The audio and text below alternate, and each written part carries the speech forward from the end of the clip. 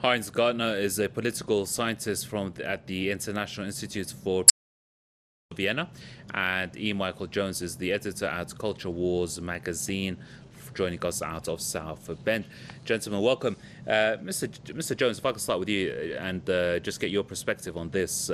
What has Washington done that Iran is insisting on accepting nothing but verifiable removal of the U.S. sanctions? What the United States did was break the trust it had with Iran when Donald Trump revoked the agreement. Now, the point here is, are we going to learn from the past here now? Why did Donald Trump revoke the agreement? Well, because three rich Jews, Sheldon Adelson, Paul Singer, who were big contributors to the Republican Party, did not like the JCPOA. That's why it was revoked the first time. So now, who's in charge the second time? Well, we have another Jew, Anthony Blinken, who was the advisor to Biden during the criminal invasion of Iraq. He wanted to break up Iraq into three separate ethnic groups. He is now in charge of this operation at a time when Jonathan Pollard, the most famous traitor and spy in American history, just held a press conference and said all Jews have dual loyalty, and they should have dual loyalty. So the more things change, the more they're the same. We're back in the same where you have Jews negotiating for the benefit of Israel while claiming that they are representing the United States of America. Okay, let's get Heinz's perspective on that. Mr. Heinz Gardner, welcome. You've heard Mr. E. Michael Jones there. Washington says it's difficult to remove the sanctions against Iran. They were imposed on Iran by a signature. I'm assuming they can't be removed by a signature as well. So, in your view, who's behind the scenes here preventing the Biden administration from lifting the sanctions? Is it the Democrats, or are there other people at play here, such as perhaps you guys in the region, Saudi Arabia, Israel? Yes, of course, there's strong pressure within the United States. No doubt about this, that Republicans oppose the JCPOA and some Democrats as well. And there was a letter signed by 70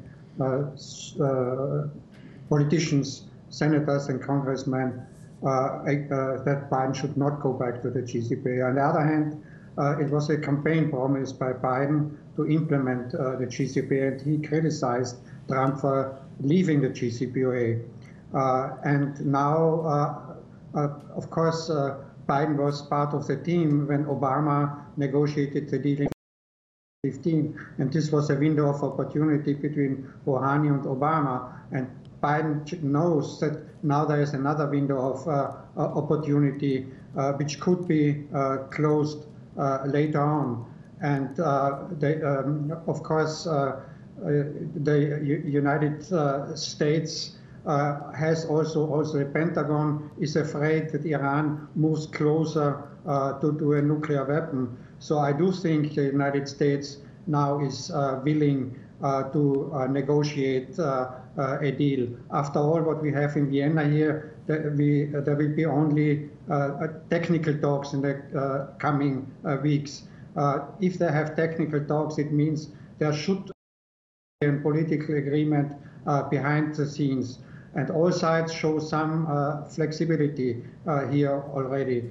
So both sides gave up the position that Iran should come back to all its commitments before the sanctions are lifted. On the other hand, it's not possible that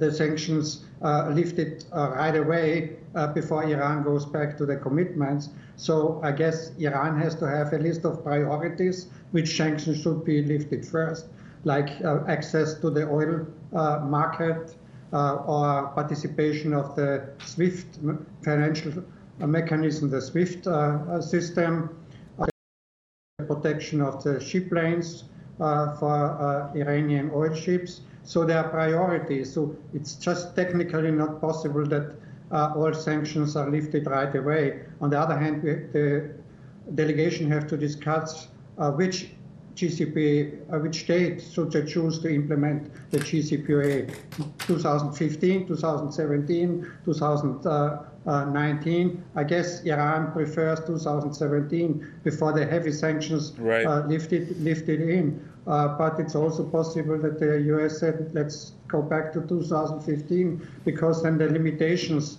on Iran's provisions, enrichment, number of centrifuges last longer, because they expire too soon. So this will be a matter of technical talks.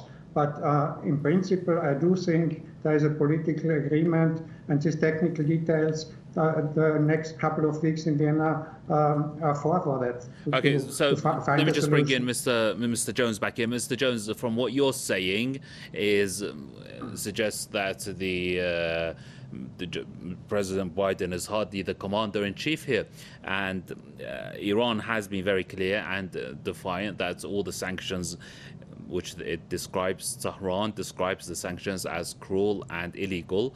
So do other members of the international community. So at this point, unless is offering something at the table when he comes to Vienna to remove, not the table that Iran will be sitting at, of course, to remove all the sanctions. I mean, should he bother even going to Vienna? Should he pack his bags if he's already arrived in Vienna? Should he think about taking a plane back? The Iranian delegation should insist on the lifting of sanctions. These were imposed illegally. They're going to have to insist on the rule of law. They are now negotiating with the other members of the JCPOA group, who have always been sympathetic to that point of view. It was always the United States.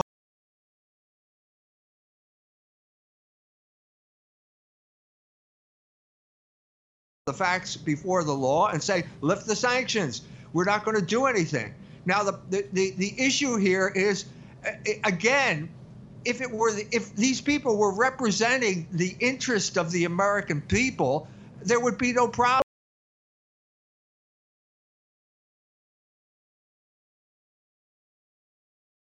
The interest of big lobbies like the Israel lobby. Okay, there is, in my opinion, an affinity between the people of Iran and the people of the United States that is greater than the affinity between the people of Iran and the people of China. I asked a friend of mine, when that train from Beijing pulled into Tehran, are you going to start learning Chinese now? No, she wasn't at all angry at the idea. The affinity is there, but if they keep thwarting it, you will make it inevitable that Iran does, in spite of all the cultural differences, will align itself with China and will align itself with the One Belt, One Road and all of those other things. So the United States better act quickly, okay? They better represent the interest of the American people, because if they don't, they will play right into the hands of much bigger players. And finally, Mr. Gertner, will the Biden administration miss or grab this opportunity to reverse the previous, its predecessor's policy of so-called maximum pressure campaign, which the facts on the ground suggest has been a failed policy of massive proportions? Of course, the maximum pressure campaign failed in many ways, so that of course, the sanctions hit the Iranian population, but Iran didn't change its behavior according to what President Trump and Foreign Minister Pompeo wanted Iran to do. So it failed. There has to be another way to do it. And Biden, I guess, he recognizes that diplomacy is the way to do it. To my mind, he waited all too long. Now it's really urgent that all parties go to the negotiation table, even though they are not sitting at the same table. But the European Union recognizes its responsibility. It chairs the Joint Commission, and the US shows some flexibility And I do think Iran is willing to implement the JCPOA as well. And as the speaker before mentioned, of course, China played a role as well in the decision, because the Biden administration now acknowledges that Iran should not be isolated from the Western market as well. And it would be good for Iran to diversify its market, not only China, but the opportunity which might be offered by the West if the sanctions are lifted. So the JCPOA would be good for everyone in the game. Gentlemen, thank you very much indeed. I'm afraid we have run out of time. Let me thank our guests for their time.